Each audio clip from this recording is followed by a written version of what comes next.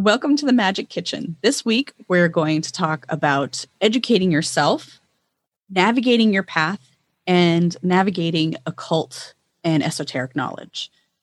I'm Leandra Witchwood. And I'm Elise Wells. And welcome to the Magic Kitchen podcast, where we talk about magic, kitchen witchcraft, herbs, and everything in between.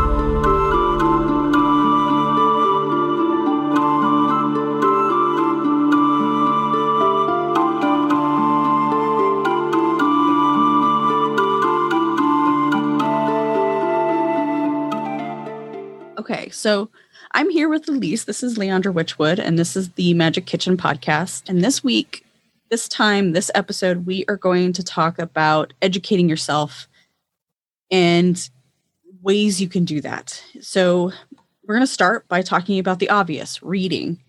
I have so many books I could recommend. We'll put a link in the blog notes on it.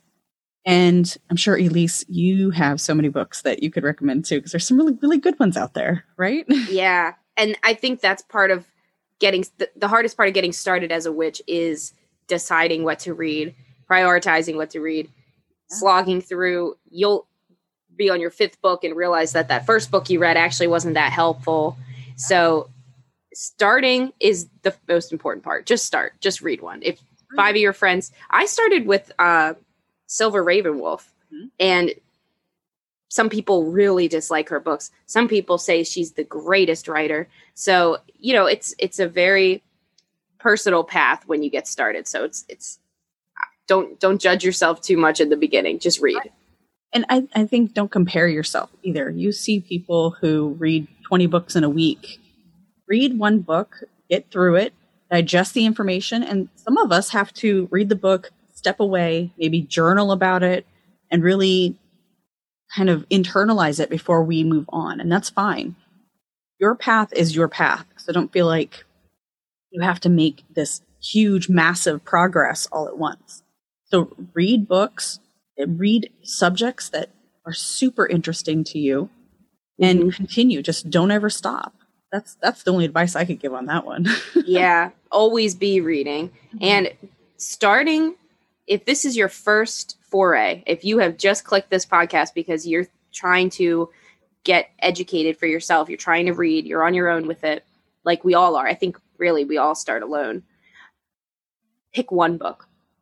Go to Goodreads. Goodreads is a great resource. Go to our link in the description and pick one book. I recommend, if you can, owning it yourself. Or if you get a Kindle edition at the library, a pro tip is that you can export those notes for free. So if you go to the top right and you press the notes that you've highlighted, you can actually export those to yourself for free. And if you have Goodreads, it does it automatically onto your Goodreads, where it stays private, but you can access it. That's good to know. I didn't even know that. Yeah, it's so helpful. I actually, when I started reading, because you want the collection, like you want the shelf in your house of your pagan books. But I bit the bullet the past 2 years and I got a Kindle for my birthday last year. And since then, I've pretty much been reading pagan books exclusively on Kindle because of that, because I can print it and put it right in my Book of Shadows later. And when I started, like, we didn't have Kindle. We didn't have blogs. We didn't have the internet. I'm dating myself, I know. But we had the library and we had bookstores. So we had very limited information. And I think it made it harder to get a real understanding of what's out there because you were limited. Like we only had Silver Ravenwolf, or we only had Starhawk, or we only had Uncle Bucky, Raymond Buckland. So, we had very few books that were available to us because, for one, the libraries, the bookstores did not really stock the section that I was interested in. So I think also with reading, not just stick to the occult or the esoteric books or the witchcraft Wiccan books. Go find subjects that are related to what we practice and what we believe. Read books about nature, about science. Read books about quantum physics. Read books about sacred math and shamanic practices and that sort of thing. There is so much out there that links and connects with this path. You don't have to stick with, just one genre or one ideal system. Yeah. And if you have been reading a while, you might have noticed that almost every book on witchcraft is geared towards beginners.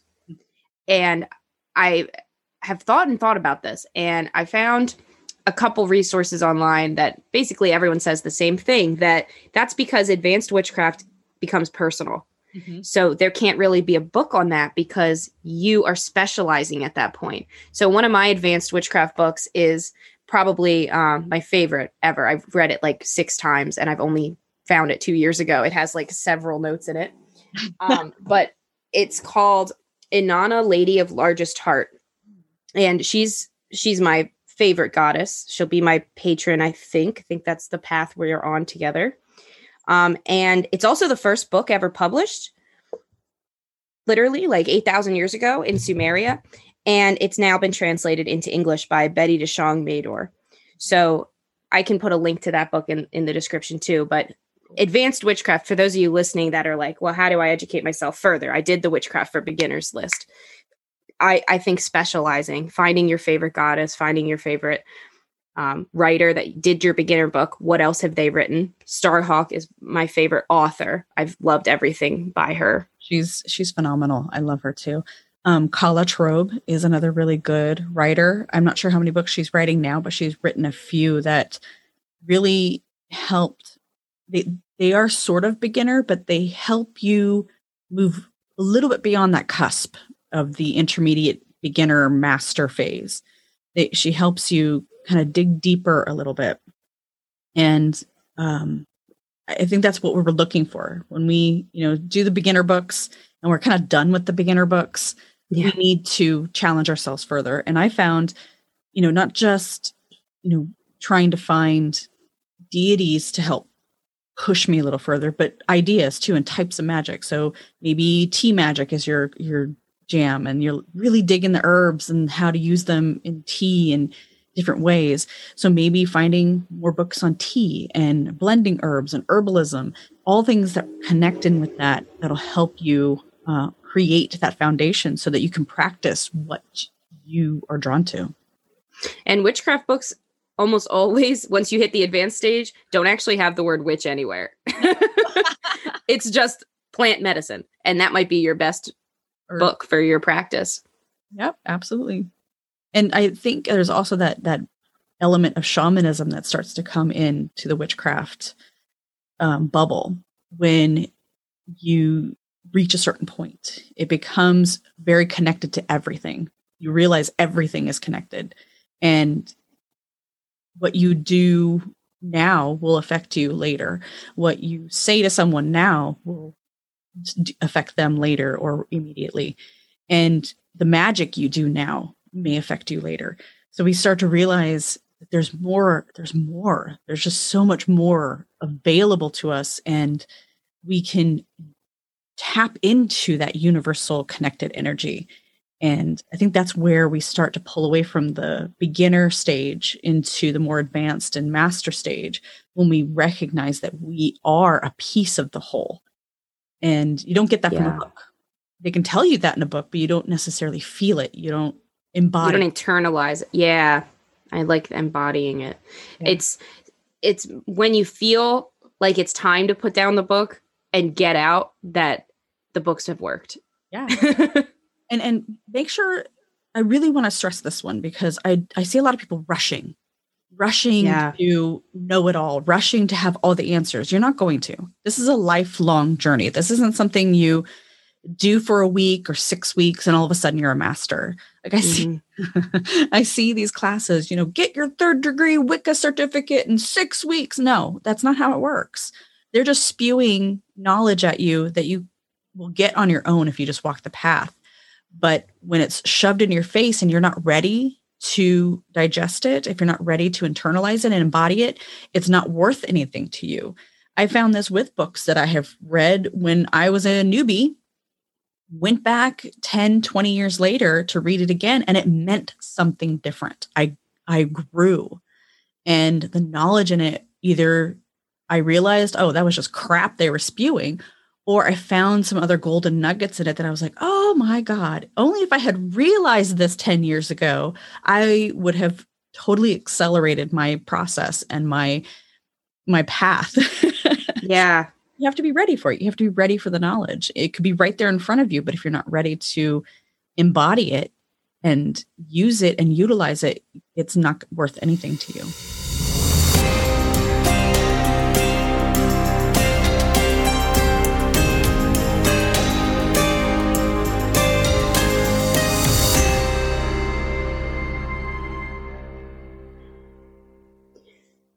My path to the craft was, as I'm sure many of us can relate to, it was very indirect, but at the same time, it started to feel like I had always been on this path. And when I first started, I was 17. I was a senior in high school, and I went to the library. I checked out every book I had. I turned out I was very fortunate because our head librarian at that local library in my very small town in the middle of Amish country, Pennsylvania, was Wiccan. So she had a lot of, at the time, really good books. This is 2013. And I started with Solitary Witch by Silver Ravenwolf. And I made it maybe 120 pages in before I felt extremely overwhelmed. I was like, I can't even make a circle right. Like I just remember like trying so hard to like, I was like, I'm saying it wrong. I stumbled over my words. Do I have to start over? And then, so I just took a break, and I actually picked up a fiction book called Love Spells. I think it was called, no, Garden Spells by Sarah Addison Allen. And now it is a fiction book, and it's very fictional, but it helped me get into remembering why I wanted to get into witchcraft. So then after that, I went back and I finished Silver Ravenwolf's book. I picked up Celtic Wicca by Jane Rayburn, which I haven't met a lot of people who have read that one, but it is very, very good. And it doesn't even have very many reviews on Goodreads, but Celtic Wicca by Jane Rayburn is a very good book. And she goes through the deities, but she also goes through Celtic practice. And since then, I've read some books on pure Wicca. And I felt like it was more applicable to just general witchcraft than Wicca. But that book helped me get connected to deity in a way. I when I started out as a pagan, I didn't think I was going to be pagan. I thought I was going to just be a witch, and I wasn't going to work with deity.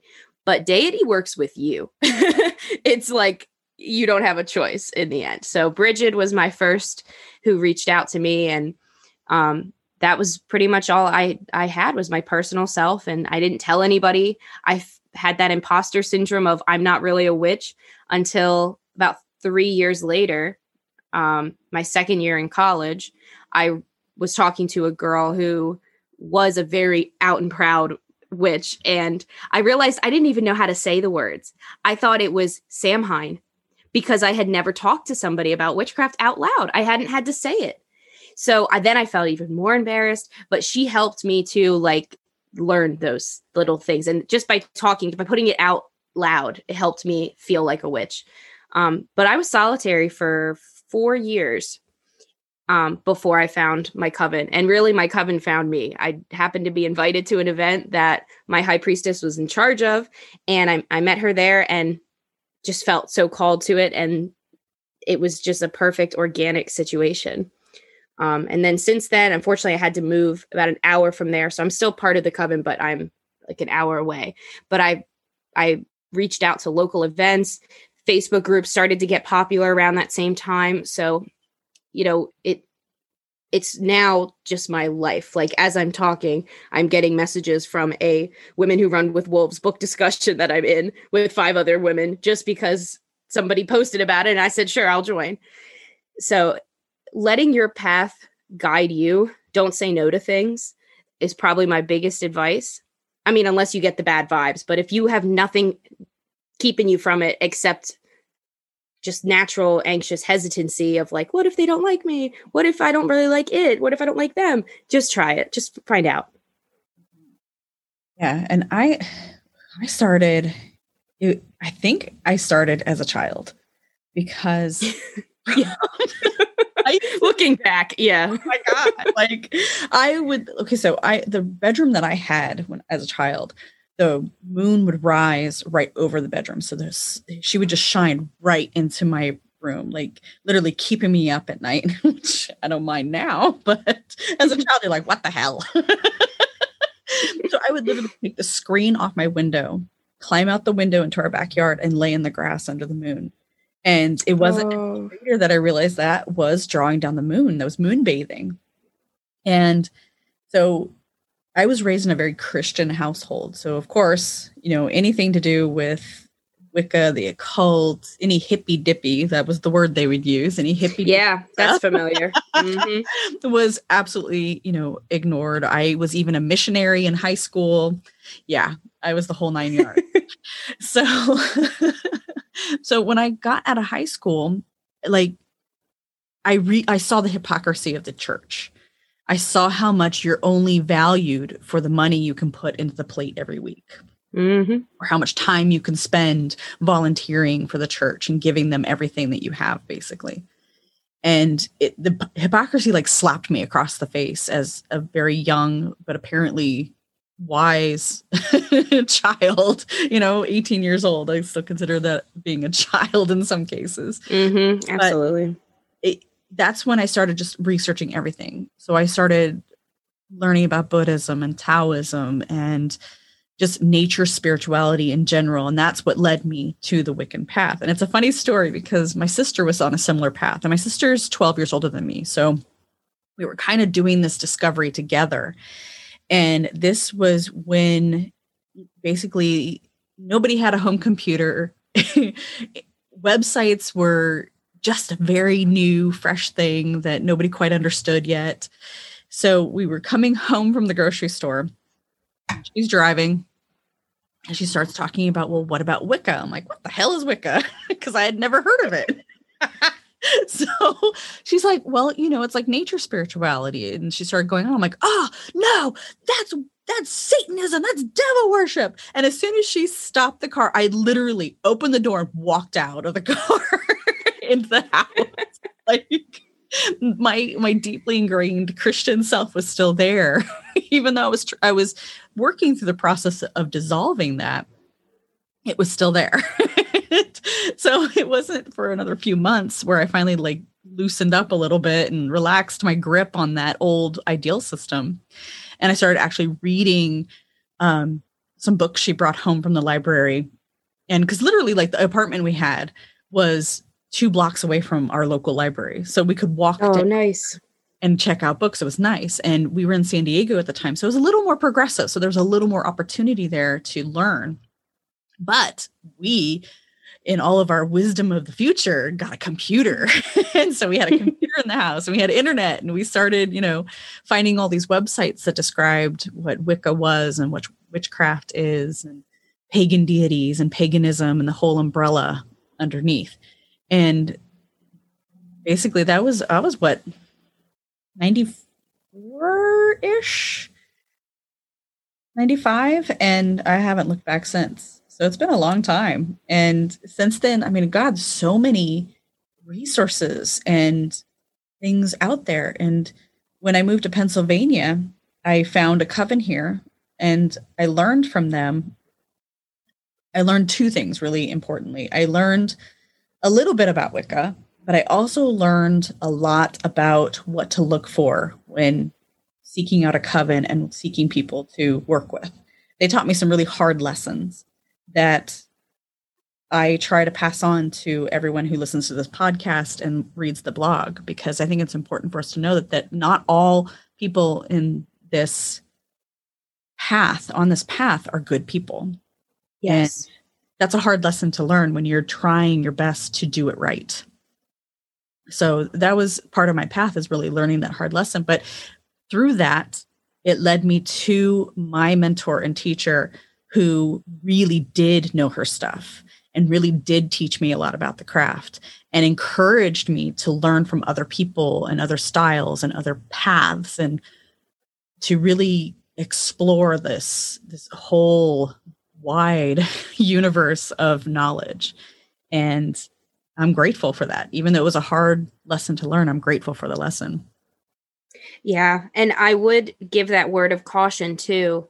There is, now I'm blanking, which book is it? I know it's either Margot Adler in Drawing Down the Moon, or it's Starhawk in Spiral Dance.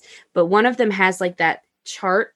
Do you remember that, where it says like it's a yes, no, maybe, and if you have more than like 5 yeses on this chart or 2 yeses or something like that, don't go to that group. And it is an excellent resource. It's like a very quick like 1-pager that you can use to assess any event, any leader, especially leaders, because as we know, people don't always wield power with empathy. I have on my blog too, so we'll link it in the perfect. Because I have one that's very thorough. Because, well, one example, our coven just took on new students, and what we do is we have kind of a vetting process through the study group where we determine their eagerness, their willingness, their dedication. And we do this through the lessons. So the lessons we teach are related to different subjects. Our very last subject is related to finding a teacher, whether or not they stay with our coven and choose to join our coven, or if they embark out and take the knowledge I've given them and find their own.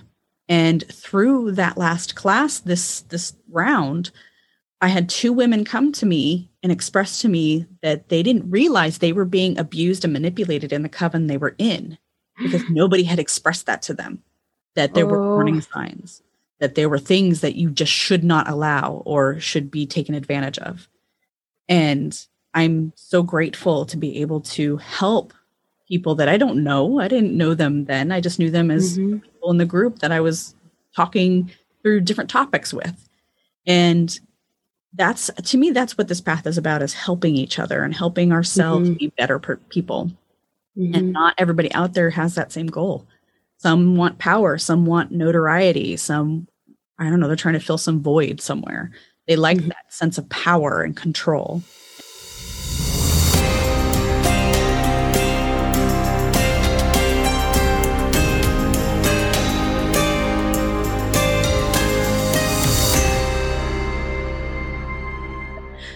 Okay, so since we were talking about finding a teacher and qualities of a teacher, let's just dive right into that in this section.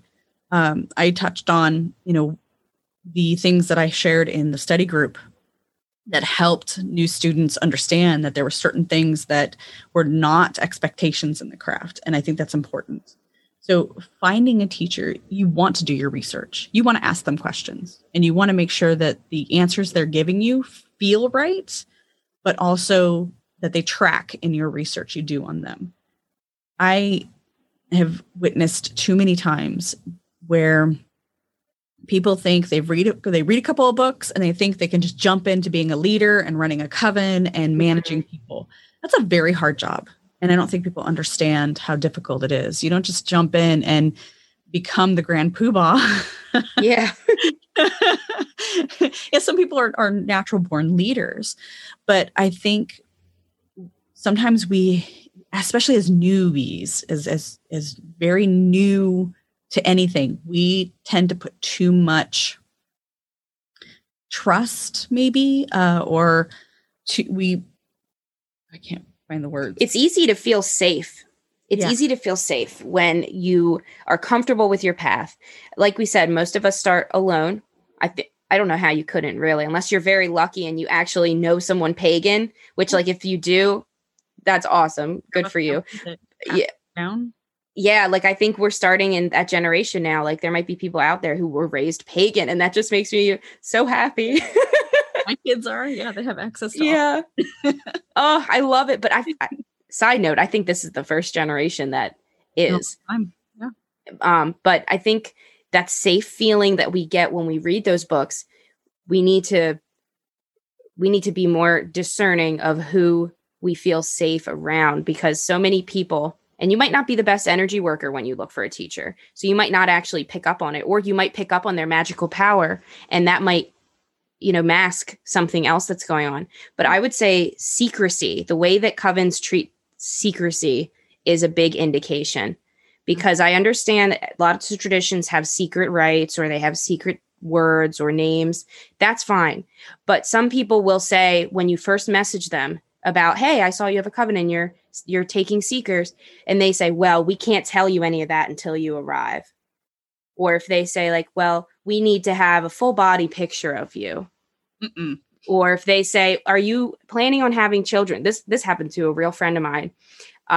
She was pregnant, and they said, well, we don't allow pregnant women in our circles. And this is a goddess-based religion. Mother is right there.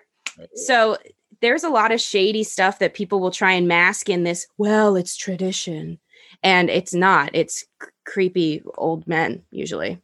Yeah, and that's the truth. Like, this becomes a good grounds for people, for predators, toxic patriarchy to sneak in and become dominant. And when I search for a teacher, I want to know where they've been, who they've been with. I want to see them on social media. I want to see what they've been doing. If they're not on social media, then what are they doing? Who are they? And I don't know too many people, even our elders, that are not on some sort of social media or have some sort of website or something. Yeah, even if it's run by someone else in the coven, they should have a presence that isn't some huge, big, you can't tell anyone the address. Right. That's not safe. And most of the time, if you have found a quality teacher, they will answer all the questions you have about them. Who did you study under? Where did you get your degrees? If there's a degree system, are you just book taught, or are you actually trained in a tradition? What is the tradition? If you're trained in a tradition, what are my expectations? What do you expect me to do? And okay, so one thing that I really want to caution a lot of new witches to this path is sexual acts, nudity, drugs, and alcohol are not ever mandatory. Any coven that's going to tell you that it's mandatory for you to give too much of yourself or manipulate you using words, substances, sex, or any of that, if you guys, I can't stress this enough because it happens so often, and it baffles me how this happens, that people are led to believe that this is just how we do things. It's not. We're not. It's not how we do things. It's not okay to manipulate, control, or sway anybody to your cause because for whatever reason that you choose, for whatever superiority complex you may have. And you have a right as an adult seeking out the craft that you don't have to partake. And they are not the only people in this world who will help teach you. And another very good point to make is that minors who are accepted under male students, especially, I've seen this in our own town, how a male student was teaching a young 16-year-old. And I don't think that's okay. There's a red flag there. Yeah. And any red flag you find, question it. Absolutely question it. And for those younger witches out there who are 16, 17, and you don't want to wait, like you want to do something, my advice, because I started around your age and we were talking about childhood, like I was making potions in my own tarot decks in kindergarten. Like I get it. I know you're impatient, but you've waited this long. I hate to say it, but wait a little bit longer. Just wait till you're 18, because just those 2 years or that 1 year or that 6 months, if you're 17, those experiences that you'll gain, that intuition that you'll have for people will be stronger. If you have friends you can go with, that's great. If your mom or your aunt or your older friend who is already out in the world can take you, that's great. But I would very much, sad to say, I would probably caution against a solo student teacher relationship at your age. But that's not to say you can't go to a public event. There are local events on Facebook all the time, and they're in public places, and they're huge. If there's a reclaiming group around you, Baltimore Reclaiming always has open events, and I've gone to them. I'm not part of it as a organization, but I make my donation when I go, and I always have an amazing time. And there's so many people there that I feel a lot safer. Look for CUPS, CUUPS. That's sponsored through the Unitarian Universalists. So that happens in a religious building. So it's safer, in my opinion. Join an online book club. It's online. It's on Zoom. You're fine. No one's going to hurt you there. But try to do low stakes events first. Really test the waters. I got very lucky, but I honestly did not ask enough questions when I joined my coven. I didn't. I felt like if I did, I would be told that I can't know that answer. How dare you even ask? And I don't know why. My high priestess isn't like that. Her. Like, why would I think that? I don't know. It's just sometimes part of that, especially for women. We're shot down a lot. We're told that we're talking back by teachers. So we kind of have this like zone we get into. Yeah. We get in this weird place of like school equals hierarchy. Teacher is above me. And that's not true. You're not actually finding a teacher. You're finding a mentor. And a mentor is an equal relationship. And I think that's a good point to make, because in every group is different.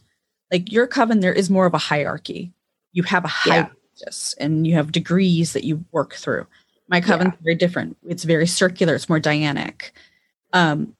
So that's something to really get to know before you decide on a group that you are considering, is what is their structure. Like in my group, since it's so circular, we all take an active role in leading, teaching, and learning. And everybody's responsible. It's not just put on one person's shoulders to teach. So how I work it is we have our study group. People who are interested in the coven come through the study group. They work through the labyrinth that I create as far as our lesson plans. So earth, air, fire, water, spirit. And that's similar to what you guys do, I believe. Yeah. And when you work through that, at some point you're not the student anymore. You're a teacher. So the younger or newer members of the coven move on to teach the study group. And those who have been with the coven a lot longer, we are managing the coven. So it's a very different circular pattern that flows more like a spiral rather than a pyramid. Yeah. And so understanding that there's different styles of leadership out there is an important aspect to consider when you are trying to find a coven that works for you. If you don't like to be told what to do, how to do it, and when to do it, hierarchy is not going to be for you. Yeah. If you work more democratically, I guess, where the suggestion is made and you have more of an option than a demand put on you, then maybe more of a circular leadership or a partnership leadership is better for you. And maybe what's right for you right now in this phase of your path is something with hierarchy, because you're not quite ready to be, maybe I'm talking about myself, actually. No. You're not quite ready to be in the teacher role, or you don't feel qualified, or you've got the imposter syndrome, again, talking to me. Good point. So take your time. Yeah, no, and that was a great point to make, because when I first started out, I needed that structure. I needed discipline of a hierarchy to help me make that solid foundation, to where when I moved from the hierarchy and started practicing with a reclaiming group, which is more of Dianic, it's similar to what I practice now and how our coven functions right now, I was able to be more freelance and less structure oriented. I was able to follow the lead of the person next to me, or I think it's more of an intuitive thing. It's you get to a point where if you allow yourself, you can sense the direction of the energy in circle, and follow the direction of the energy of the coven and the group you're with, or the teacher you're with. And you start really balancing each other out and intuitively taking the directions you need to take in order to benefit each other. Yeah. And it is that connection between members too, that can be hard to have with certain members, can be easy and natural with others, but it's the overall energy that you're trying to tap into that you want to make sure you like. Yeah. Does it vibe with you or not?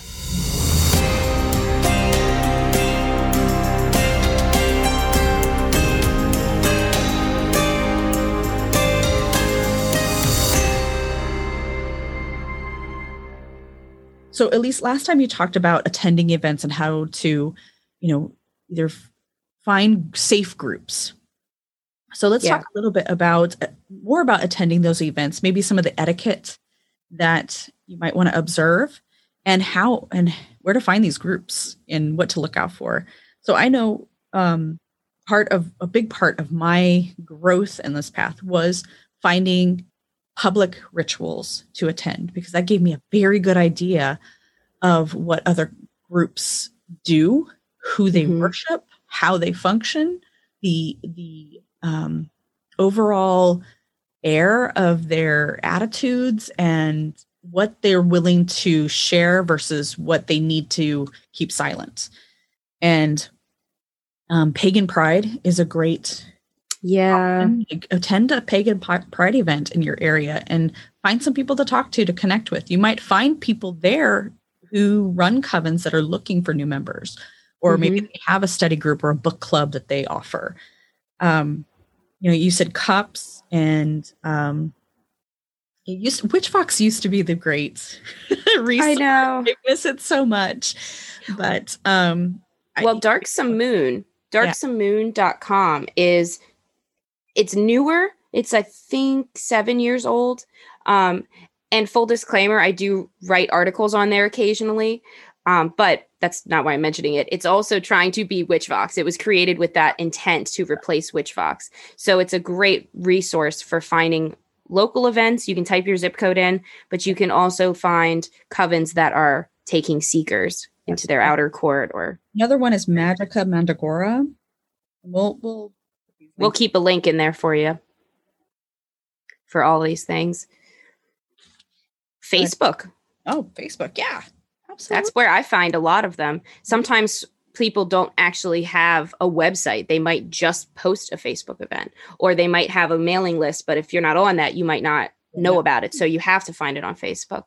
So find your local Facebook groups for pagans in your area, and that'll be a gold mine. There's witches' balls almost every Samhain.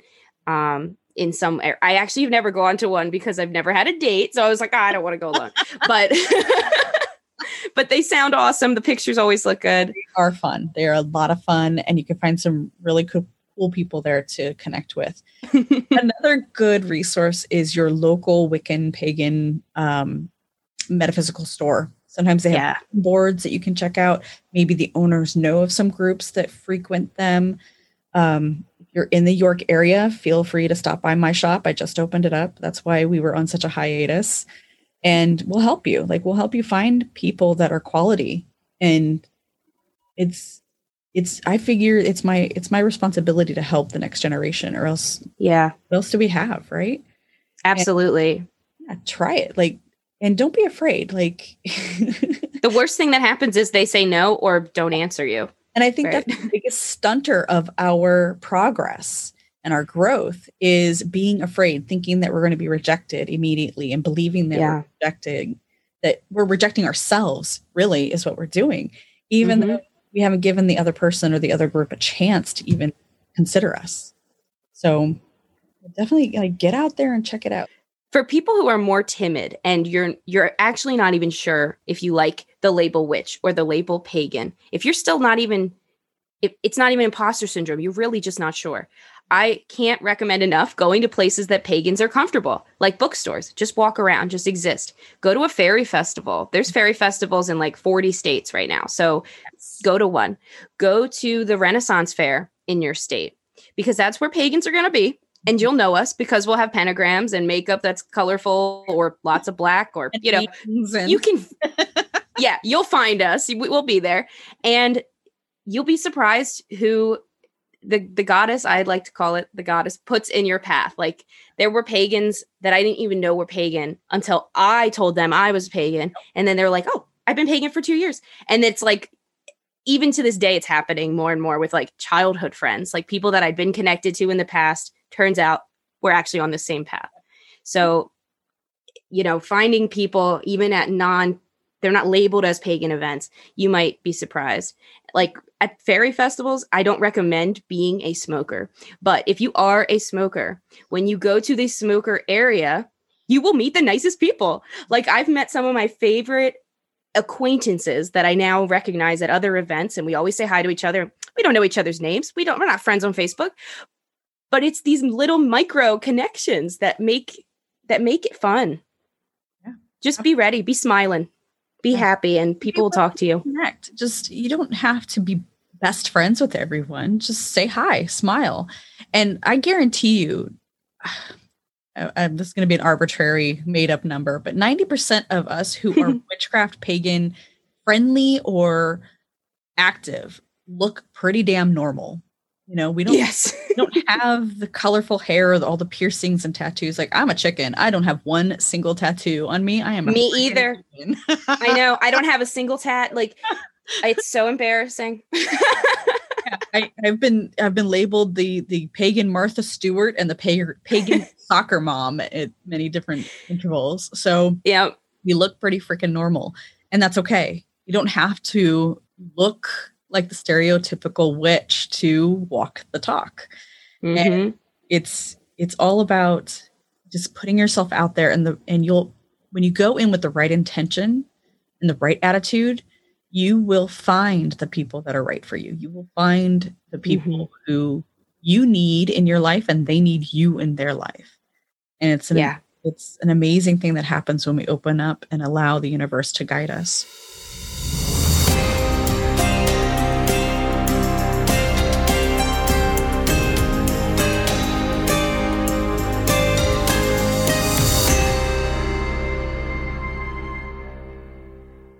So now let's talk a little bit about etiquette in attending some of these events.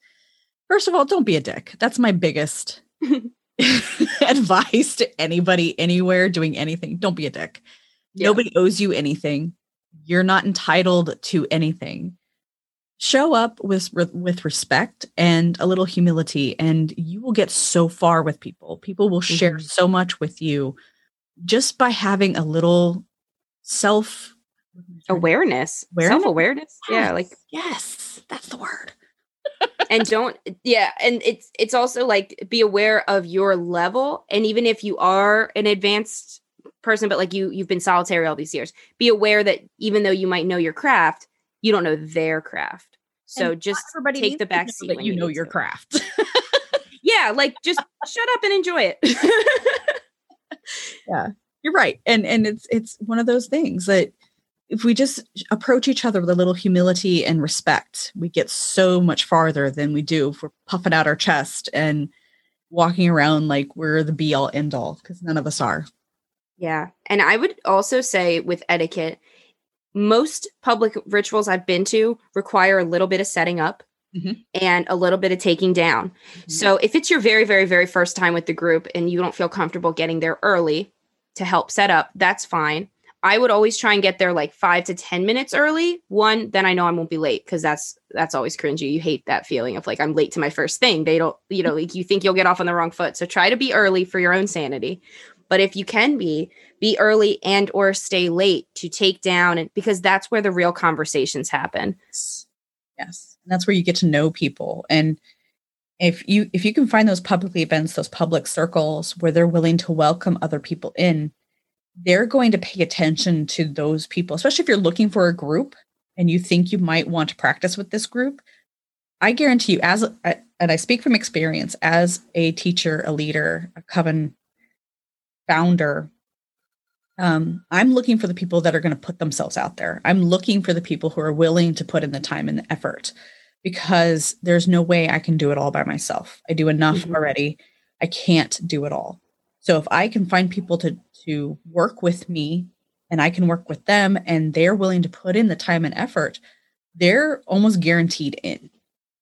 this is nobody, like I said, nobody owes anybody anything. So for anyone to walk into a circle and demand that a teacher teach them is unreasonable. So put something forth, give something to the leaders, the coven members, that is of value. And that could just mean your time. That's all they need sometimes. It's just your time and effort, your willingness to fold some tablecloths and put away candles in a respectful fashion. Yeah.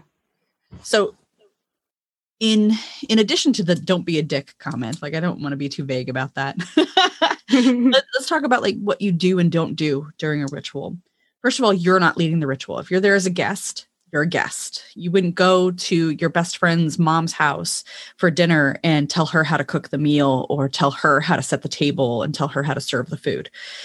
That's wrong. We all know that socially. Yeah.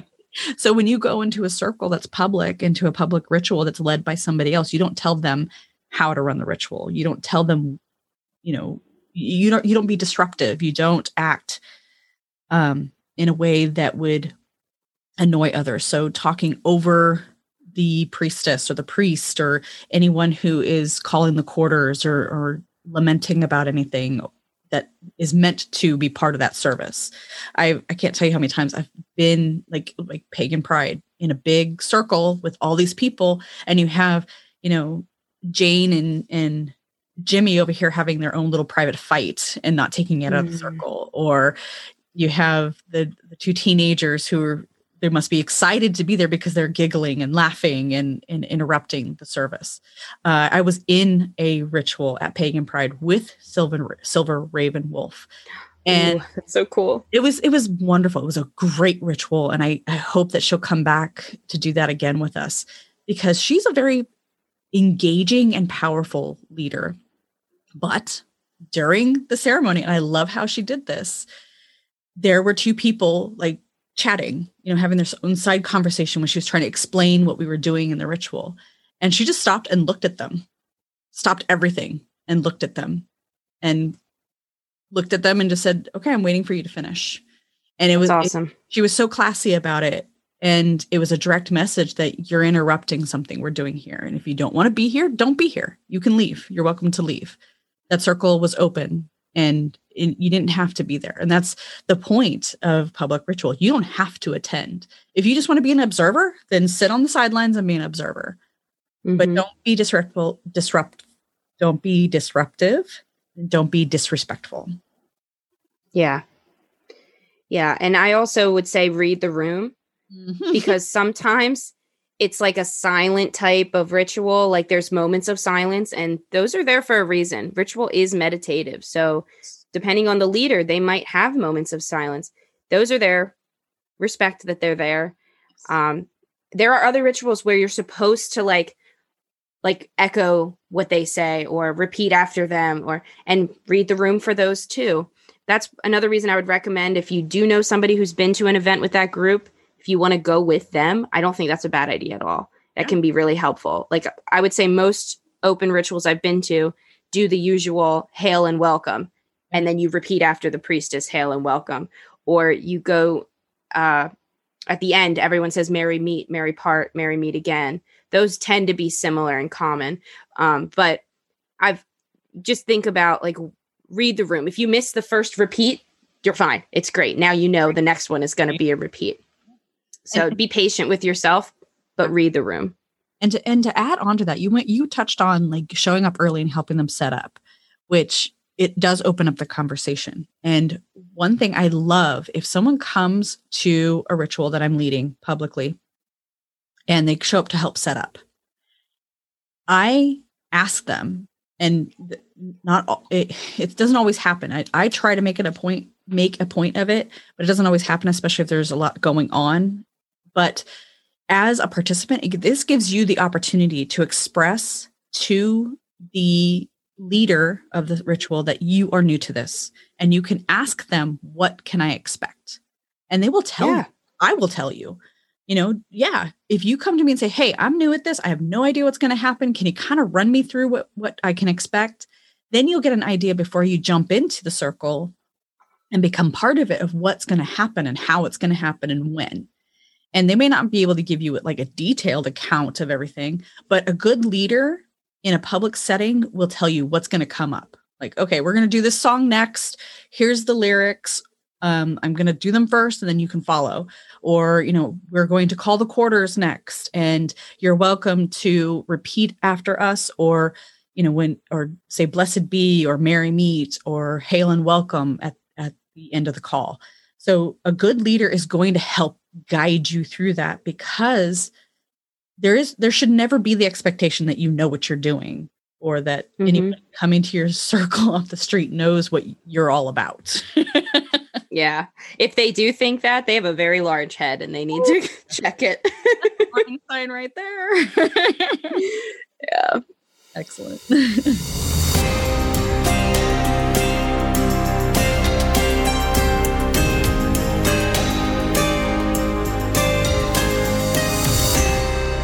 Let's wrap up this episode.